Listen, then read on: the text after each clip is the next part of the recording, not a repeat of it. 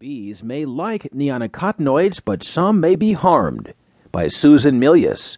From Science News Magazine, April 25, 2015. Bees don't have the mouthpart sensitivity to taste and thus can't avoid nectar tainted with neonicotinoid pesticides, new lab tests indicate. And the charm of nicotine may even seduce bees into favoring pesticide-spiked nectar.